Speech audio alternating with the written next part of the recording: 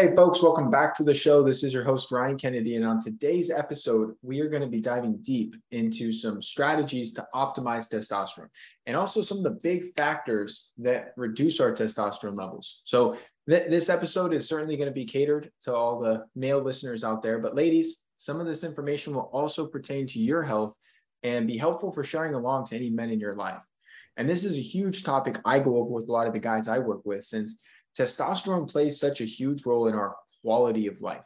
Many people associate it with muscle building and body composition, but in reality, it's absolutely essential for our daily energy, our drive, our motivation, our focus, our libido, our mood, and all these different things that really dictate how we feel every day. And so my guest today is Dr. Tracy Gapin, a physician, entrepreneur, and leading expert in male performance optimization. Dr. Gapin is board certified in urology, and he founded Smart Men's Health, really focused on optimizing male performance. So I'm really looking forward to diving in with you today. Thanks for being on the show, Dr. Gapin. Oh, thanks so much. Glad to be here with you, Ryan. So how'd you get into this field specifically? What was some of your journey getting to this point? Yeah, so I am, as you mentioned, thanks for the kind intro. I am a board certified urologist by training, by background. Spent 20 plus years in urology, focused on mostly men's health, did a lot of prostate cancer, large prostate work, did other open surgery, did a lot of robotic surgery as well, a lot of prostate cancer diagnostics. But throughout my career, as I'm running between the office and the surgery center and the hospital, I hit a wall where this is now about 10 years ago, where I had fairly significant health issues. I was about 30 pounds overweight at the time and couldn't sleep, couldn't focus, felt like crap. And when I went to a local doctor here, a concierge doctor, a friend of mine, actually, he wasn't able to really help me other than, yeah, doc, you need to lose some weight and eat some more vegetables and exercise. And if that doesn't get any better, then we may need to put you on a statin. And that was like all he had. That was literally all he had for me was you need to lose weight, eat some exercise, eat some vegetables and exercise.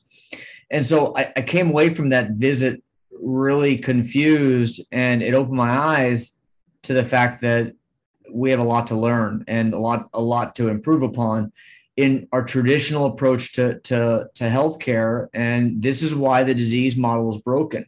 This is why we're failing. This is why healthcare expenditures are skyrocketing, but yet our health is deteriorating with obesity and metabolic syndrome. And as you mentioned at your onset there, testosterone levels are plummeting worldwide.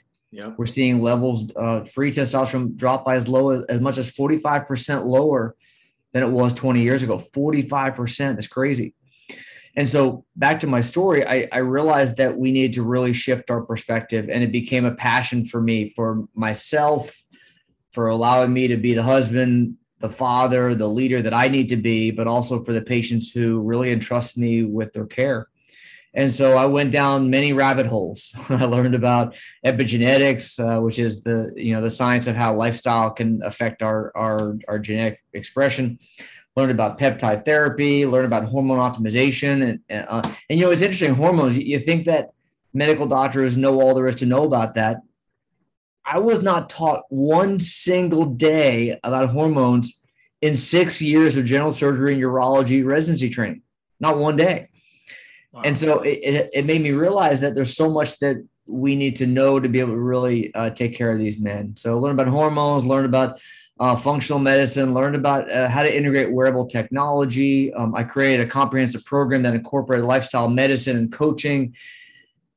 And I transformed my own health, Ryan, and I was able to really transform the lives of the men I was working with. And it exploded from there. And next thing you know, I've launched the Gapin Institute for High Performance Health. And here I am, 4 years later, and we're blowing up because we found a real need. And people are starting to finally recognize that the disease model of medicine just doesn't work. Yeah, couldn't agree with you more. We definitely see eye to eye on our philosophy there. Now, as far as initial steps, let's say someone comes in to see you in your practice or just in terms of entering your program. Yeah. And do you always recommend people start with testing, just getting a lot of good data points, seeing whether testosterone, their free testosterone, their estradiol, their sex hormone binding globulin, looking at like a full hormone panel? Is that when you start? Great question. I don't jump to that quite yet. The first thing I actually do is actually spend quite a bit of time talking with the patient, and we dive deep into a health assessment that I've created to really help me understand where are they now and what's holding them back from where they want to be. And so along those lines, I spend a lot of time focused on what is your sleep? When's the last time your doctor asked you about your sleep? Never. Talk to them about how they eat. What do they eat? When do they eat? Yep. Talk to them about how they move. Talk to them about stress. And people tend to tell me, the high performers I work with, yeah, I'm not stressed. I'm fine. I'm good, doc. Don't worry about that. I got it all under control. I call it BS because we're all stressed. We're stressed by poor sleep and alcohol and toxins and crummy foods and poor gut health and lack of movement, et cetera. And so it's assessing the level of stress. It's looking at all these areas of lifestyle that are so important that no one's ever touched on before. And lifestyle behaviors, how much are you drinking? Guys like, yeah, I just drink a little bit. Well, what does that mean? I have 3 or 4 beers a night. That's not a little bit. Yeah. And so then once you do that, it's amazing how spending the time just to talk to my patients and really understand them, I can almost predict what the labs are going to look like before I even draw them. Mm-hmm. And so that's really the start. But then, like you said, yeah, testing is definitely important. And I really individualize the testing. So what I mean by that is almost every man needs hormones checked, testosterone levels, thyroid, DHEA, cortisol, vitamin D, looking at markers of inflammation, looking at metabolic health, which is such a big problem, which is how our bodies handle blood sugar or carbohydrates, looking at advanced lipid fractionation, looking at all these complex lab tests to really dive deep to understand what's going on. Because as well as I do that rarely is the testosterone deficiency ever the only problem. It's always part of a much bigger issue, much bigger picture. And so depending on the individual, I do a lot of microbiome testing, a lot of food sensitivity testing. I do organic acids, which is a great way to really look at how our body is metabolizing foods and deficiencies in mitochondrial function and energy production. And it's putting all those things together. Testosterone is the low-hanging fruit that everyone gets tempted to focus on, but there's so much more we got to address as well.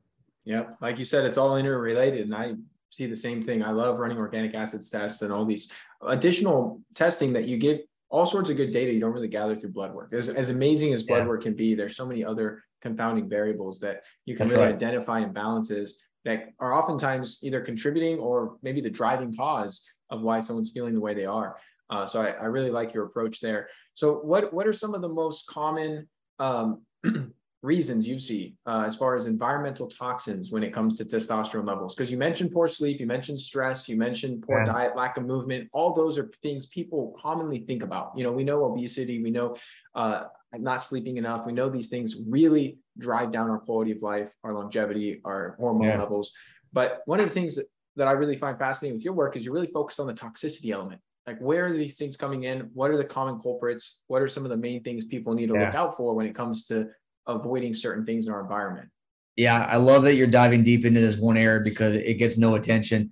What you're talking about are called endocrine disruptors. And for the listener, an endocrine disruptor is any toxicant, chemical, toxin, anything that is affecting endocrine function. And that could be by decreasing hormone production. It could be affecting the way the hormone responds to the receptor or the way the cell responds to the receptor activation, really anywhere in that whole pathway. And so what we know, again, is that worldwide, we have a dramatic decline in testosterone levels.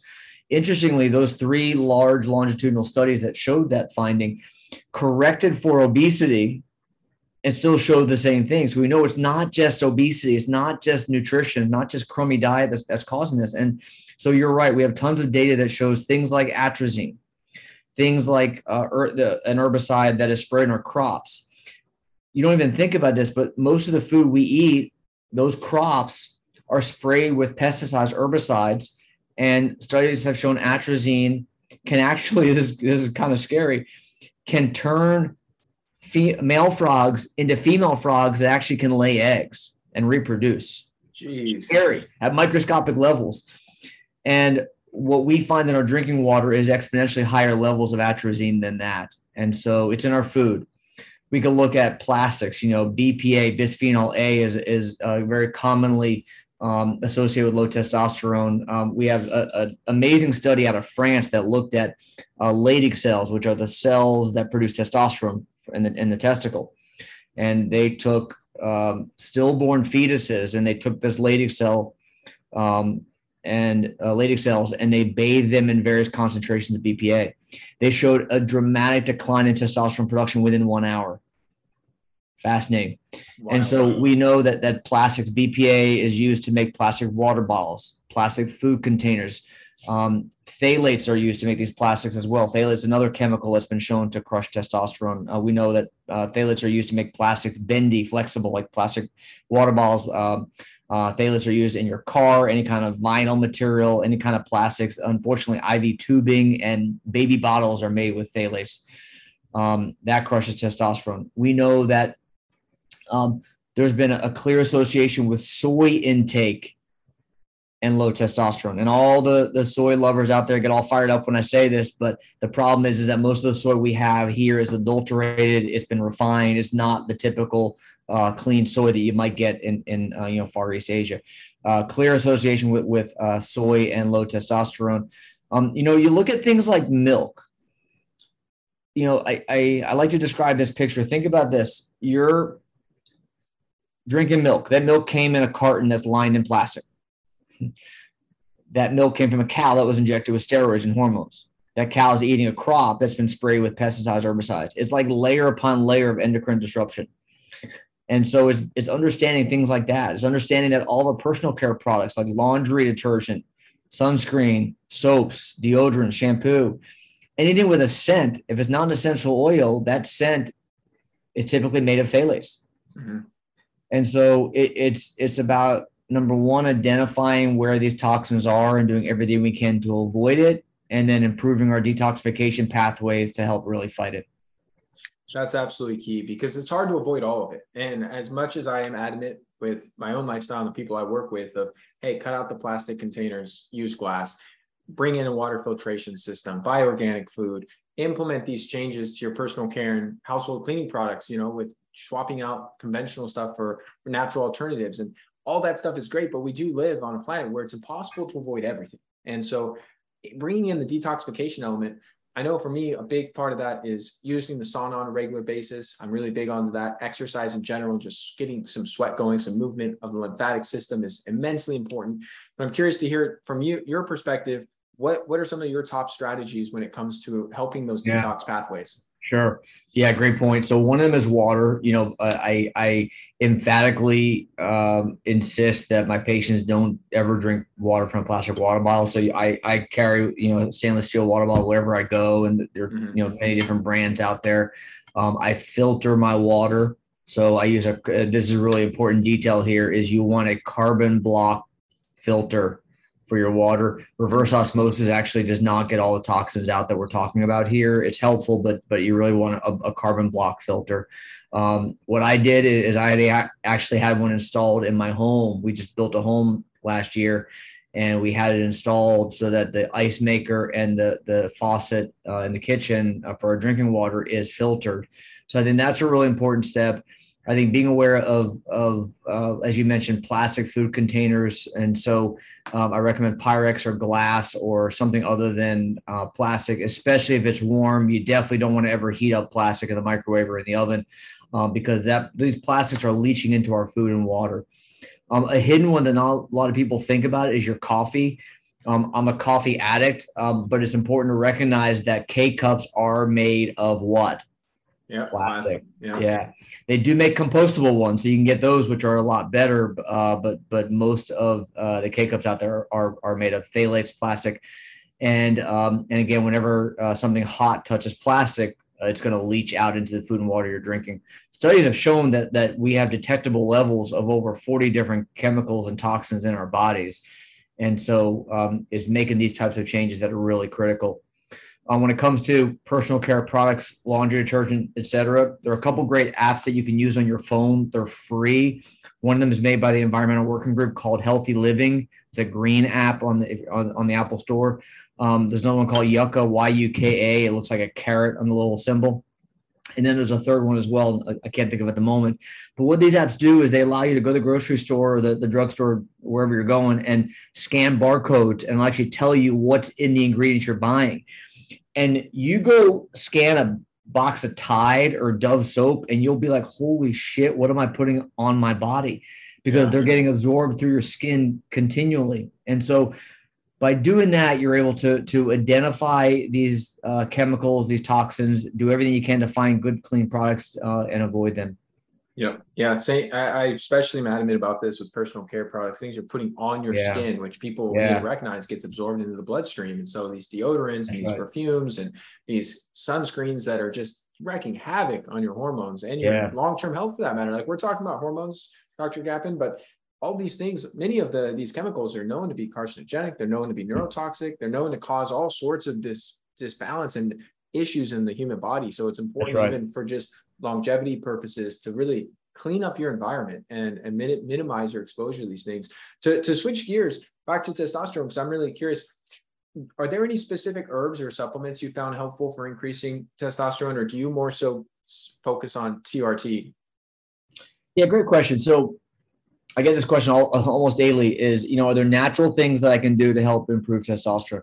And what I do is focus on, what is the reason why your testosterone level is low? Because it's not simply a matter of take this pill and I'm going to fix it. And so a lot of times it's, it's the stress, it's the insulin resistance, it's the chronic inflammation, the oxidative stress, all these underlying physiologic damages that are occurring.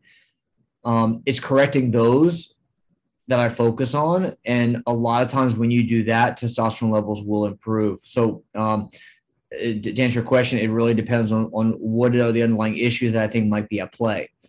Now, that being said, let's say a guy has a total testosterone of 250, and we can talk about the range in a moment, but it's low. But the free, which is way more valuable, important, is 20-25, which is, I see this every day, super, super low. Am I going to be able to get him with a free testosterone of 25 up to where I want that free to be, which is about 200, with natural approaches, with strength training and improving your sleep and improving your stress and supporting micronutrients and cleaning out the toxins? Am I going to get that much of a change? Realistically, we don't see that. We just don't see it. We'll get you maybe I can get that 25 up to 70, 80. Which is in this range that I definitely want to point out. But is that where you want to be? Definitely not. And so I think that it supports. I think we need to address all those underlying factors. But to answer your question, short answer is I don't have one magic herb, magic supplement that I say take this and it's going to get better. For example. Yeah. Now I can say things like stinging nettle root is a great herb that is helpful for. It has been shown in some cases to lower sex hormone binding globulin, SHBG, and that's valuable for the listener. SHBG binds to testosterone and makes it unavailable. And so the free testosterone is the testosterone that's simply not bound to proteins like SHBG. And so the common question is, how do I lower my SHBG to have a higher percent free? And stinging nettle has been shown to have some effect. It's not dramatic. SARMs can have a dramatic effect on SHBG, but we don't know if that's necessarily good or bad when you bring your SHBG down to zero. So that's a whole other story. Yeah. Sure. And that's one of the biggest issues I see with a lot of the guys I work with that I do testing with. Their total testosterone might be, 5, 6, 700, not in a dire range, but because they have this high sex hormone binding globulin, their free testosterone is very low. And so I've utilized stinging nettle root myself and seen mixed results. Some people respond really well to it and get that free testosterone improved. Others don't.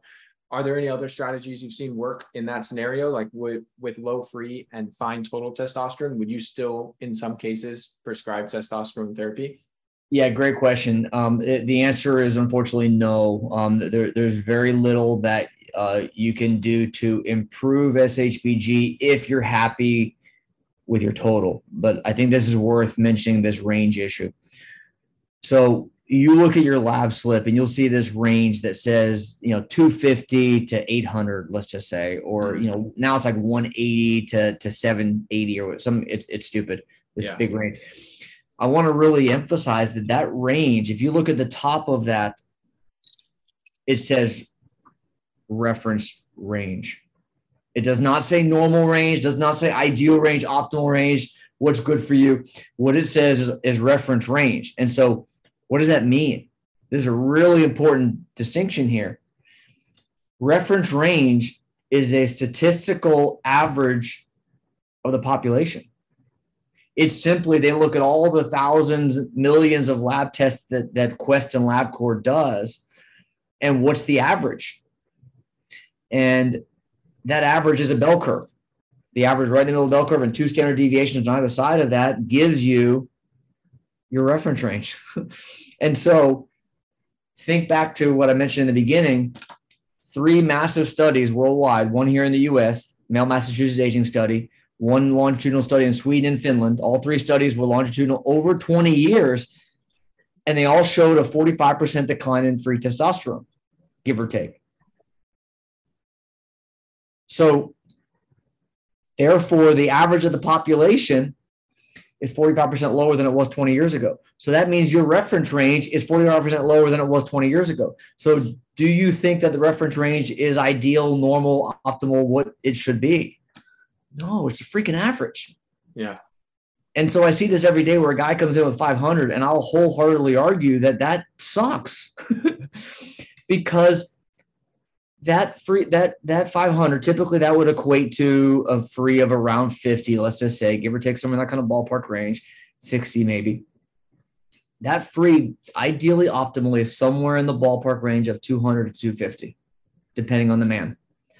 That's above that freaking reference range where guys freak out. I don't want my T that high. Well, you just don't want to be average.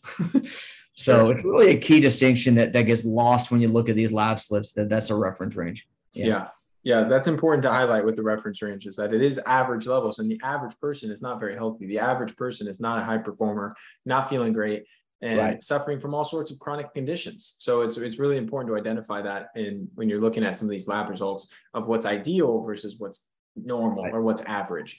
And then just to kind of recap on the supplement question, because I have found through my work, just bringing in specific nutrients that people might be low in can really help move the needle with testosterone, and high quality targeted supplementation with vitamin D, magnesium, boron, zinc, selenium, some of these things that are hard to get enough of through your diet alone. And then with the stress component, I don't know if you've seen this to be the case for you, but I know for me, with people I've worked with, I've seen adaptogenic herbs, things like, maca and tribulus and ashwagandha and epimedium and red ginseng really help to improve testosterone, I think, by way of really reducing some of the stress load because sometimes there's a lot of stress in our lives we can't really control. When you're stressed about your work, your kids, like, what are you going to do? Quit your job and just leave your family? Like, you have certain obligations that create stress in our lives that sometimes are hard to mitigate or hard to avoid entirely. And so I found those to be effective strategies, in addition to lifestyle stuff like exercise and making sure you have a good mindfulness practice, whether that be meditation or journaling or some sort of way to help process some of the stress and help have healthy outlets, breath work techniques, things of that nature. I don't know if you found the same with some of the adaptogens, utilizing those via supplementation. Yeah. And I love that you brought all that up. I think it again goes back to really understanding what's going on with the guy. So I love doing cortisol testing. One of the first tests that I'll look at is understanding cortisol patterns, and guys who have issues with cortisol, focusing on adrenal support, on the adaptogens, focusing on that cortisol DHEA ratio is very important. It's really identifying what's really appropriate for the guy. B vitamins, B vitamin support, like you said, zinc, magnesium is definitely big.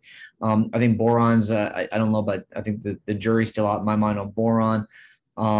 But yeah, I think it's identifying what's the underlying problem that's causing that so that you can help support that for sure. Yeah, absolutely. And I always stress the importance of sensible sun exposure. I think the near infrared light from the sun is just such a key component to unlocking the testosterone levels and also just our overall health and vitality. We're solar powered animals. So having that sensible sun exposure where you're not getting sunburns, you're not staying out for 4 or 5 hours, but you're getting out there and soaking up that sun is just transformative for our hormone balance, in addition to tons of other benefits.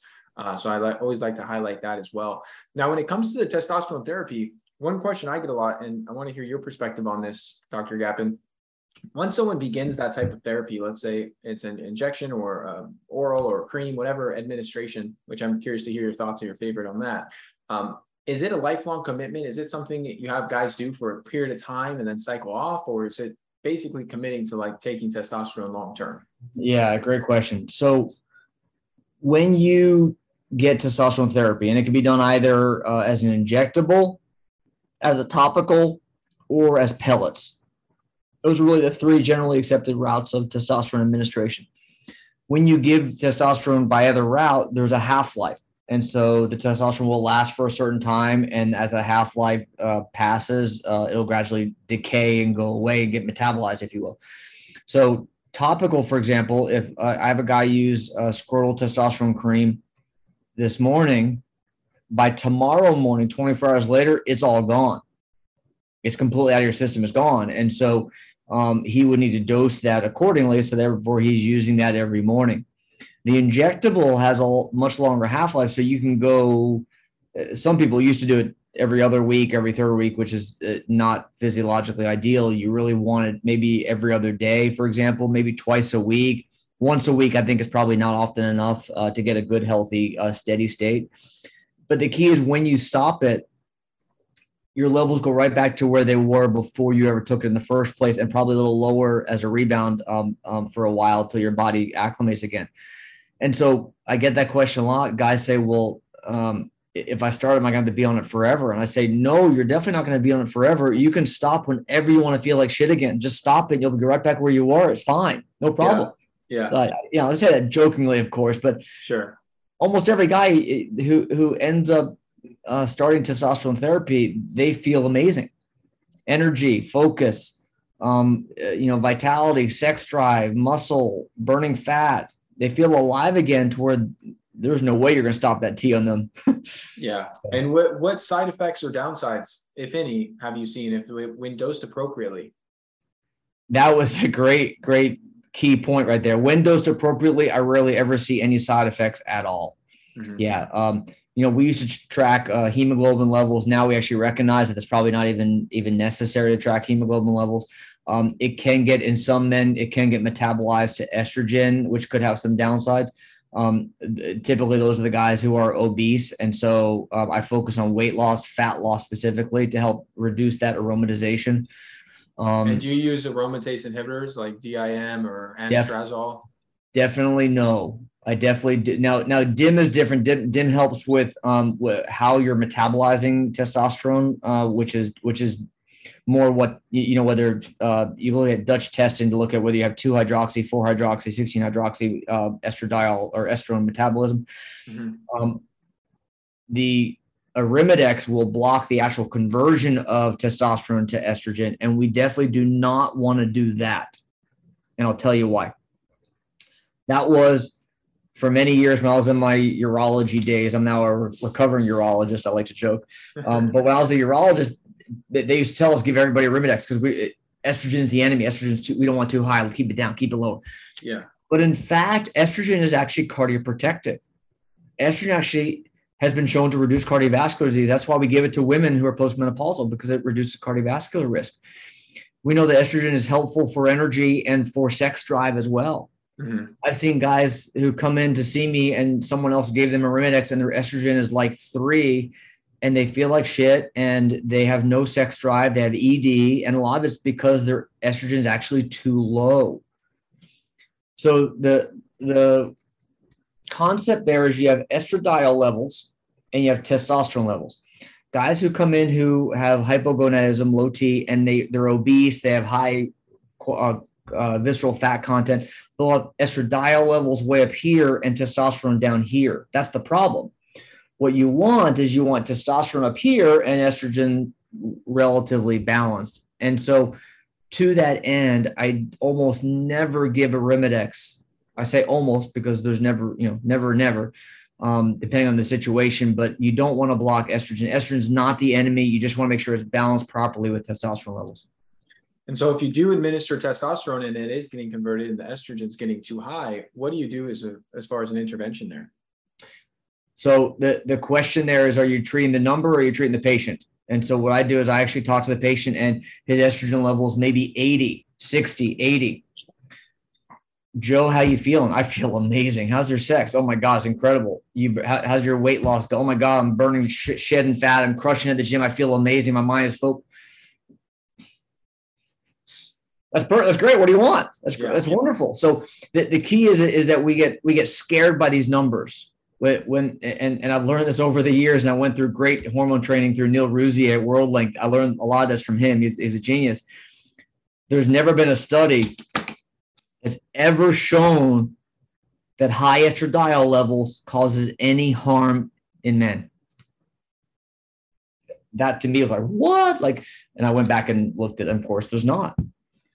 Interesting. And so it's understand that estrogen is not the enemy. Now, some guys may get symptoms from the estrogen being too high. I've had a couple guys, estrogen is like 60, 70, 80, and they come in and they're moody. They're very emotional. They're crying, that emotional lability. Those are the guys where you got to give them something to bring it down a little bit. I'm talking like a whiff. I'm talking like a half a gram a week, like half a pill a week kind of dosing on that, just to bring it down to a level where it's not causing that kind of problem. But that's a very rare situation, and I would not give the Arimidex just arbitrarily if he's feeling great. And you said you wouldn't give the DIM either. You're saying that that's just depending on genetic pathways, works for some guys, doesn't work for others? Yeah, exactly. I'll use it sometimes based on Dutch testing. I do a fair amount of Dutch testing, actually, which is for the listener is dry urine test hormone, comprehensive hormone testing. Basically, you pee on a strip and it looks at hormone metabolism. So it looks at testosterone, DHEA, DHT. It looks at cortisol, looks at all your estradiol breakdown into estrone. It's really a fantastic test. And I use that to guide things like that.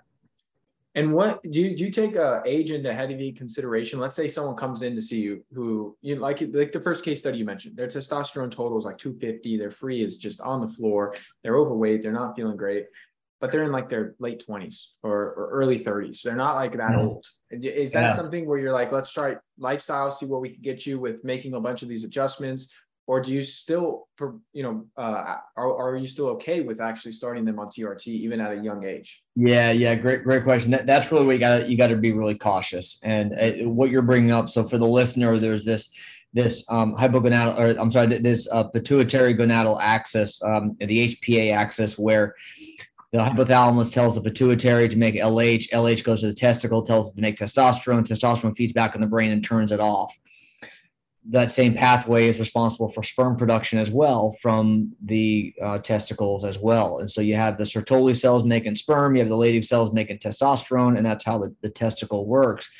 If you give testosterone, it turns off that signal from the pituitary, and so therefore sperm production gets shut off as well. And so to answer your question, I do not give those men testosterone typically.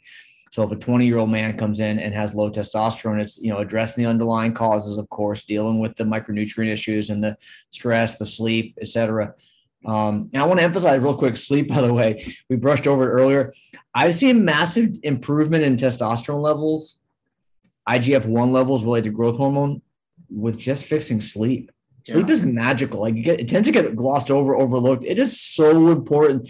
And it's the key. When I work with men, I talk about a comprehensive approach, understand that testosterone is just one part of a much bigger picture. Dude, sleep is where it's at. That can make a massive difference just that alone. Yeah. Completely agree. I think sleep is one of the most underappreciated performance enhancing things any of us can do. It's absolutely miraculous. Transitioning back though, one thing I am curious about, if DHEA is low or moderately low, have you seen serious improvements with just bringing in DHEA without testosterone as a way to help boost someone's levels? Yeah, great question. Typically not. And there's studies that look at this, that you don't typically tend to get much of a jump, a boost, a pop in testosterone. Even though DHEA is a precursor, obviously we know that the steroid pathway, but we don't tend to see much of a jump. Yeah. Going back just to follow up on that case we were talking about, just so the listener doesn't feel like they got gypped out of the full story there. You can't give testosterone to that 20-year-old guy because you're going to turn off testosterone, turn off fertility. Yeah. And so what we'll do is things like Clomid. Clomid is an estrogen blocker at the brain level. It's going to help the pituitary not feel that negative feedback. And so it's going to increase production of LH, FSH, which will hopefully help stimulate testosterone and sperm production. HCG is a game changer as well in those men. So what I'll often do is prescribe HCG and Clomid. And together, I've had a couple guys who come in for infertility actually, and they happen to have really low testosterone as well. And I'll put them on HCG Clomid. And I've had many young men actually be able to conceive with their wife, and then their testosterone levels improve as well. And then once these men are beyond their childbearing years, once they're in their 40s and they know they're done, they've had 3 kids, they've had a vasectomy, that's when it's okay to talk about testosterone therapy. Got it. So you use Clomid and HCG concurrently, and then and that's a long-term thing as well, or do you cycle people on and off of that?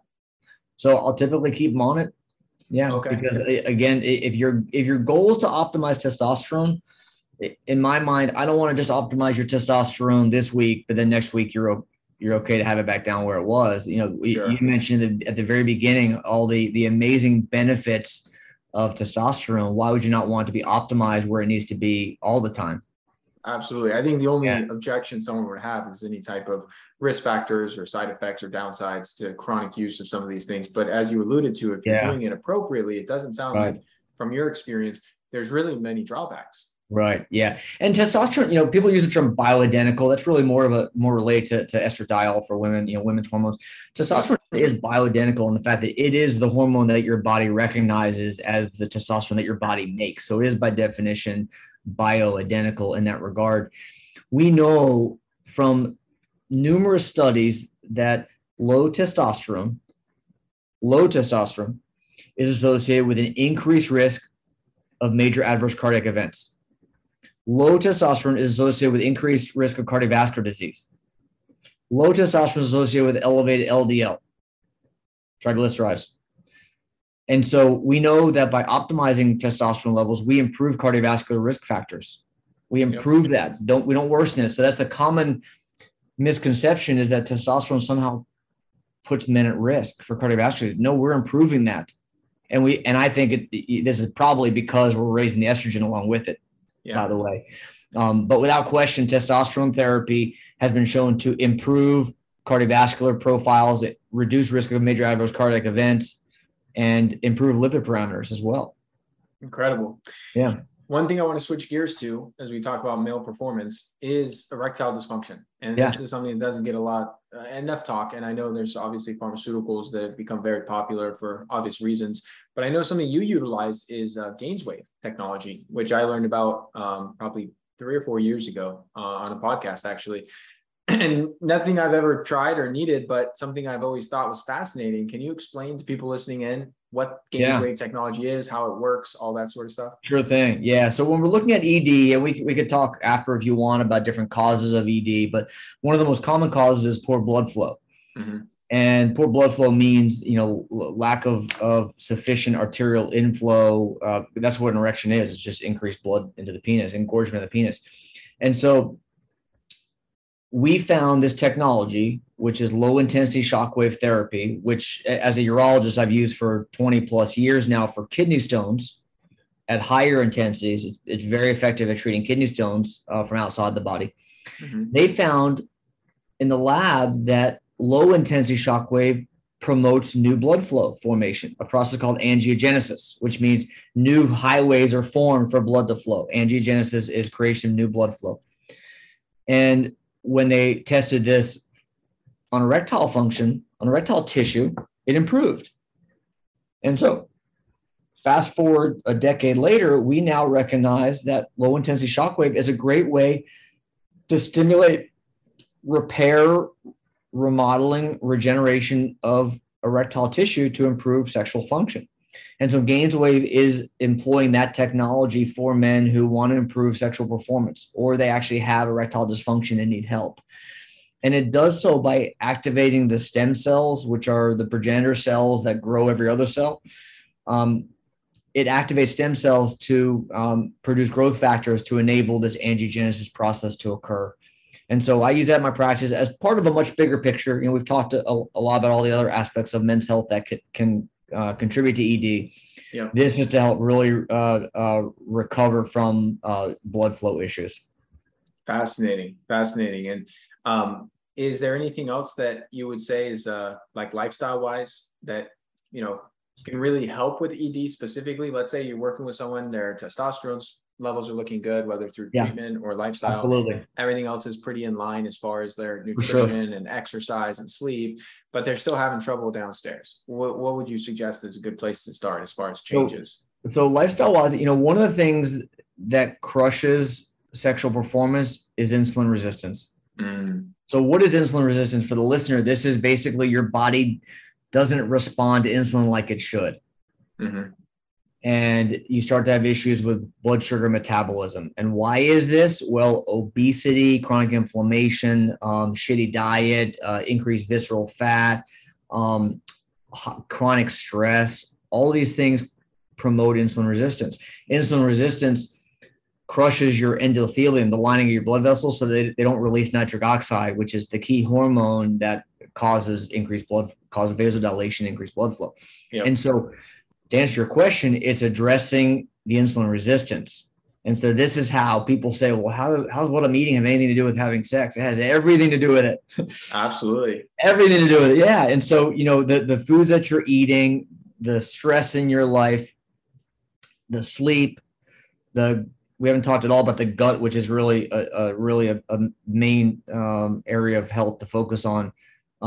The gut can dramatically affect it. All these aspects can cause insulin resistance. And so this again comes back to this comprehensive, I call it a systems approach or systems biology approach to men's health that these guys need, because they come in, hey, I just want that. Can I get the blue pill?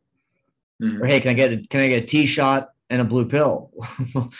Dude, it's a lot more than that. It's not just about testosterone and popping a pill. It's understanding, like you said, how all of these systems connect together and influence it.